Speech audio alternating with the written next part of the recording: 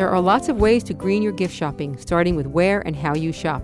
This is the Eco Minute, and I'm Enid Siskin. Shopping for gifts online decreases some of the energy you use to drive around searching for that perfect gift. However, since it's good to shop from local merchants, you can shop locally and still save resources. Plan your trip and consolidate or chain your stops. Choosing to cut down on travel reduces air pollution, fuel consumption, and lowers costs. When you do your shopping, be sure to bring your reusable bags so you won't need to take a plastic bag. This cuts down on the 12 million barrels of petroleum used each year just to manufacture the 100 billion, mostly single-use plastic bags used in this country. After your shopping trips, be sure to empty out your trunk. Each additional 100 pounds of stuff you carry around can decrease your gas mileage by 2%. For more information, go to wuwf.org and look for the Eco Minute under the program's drop-down menu.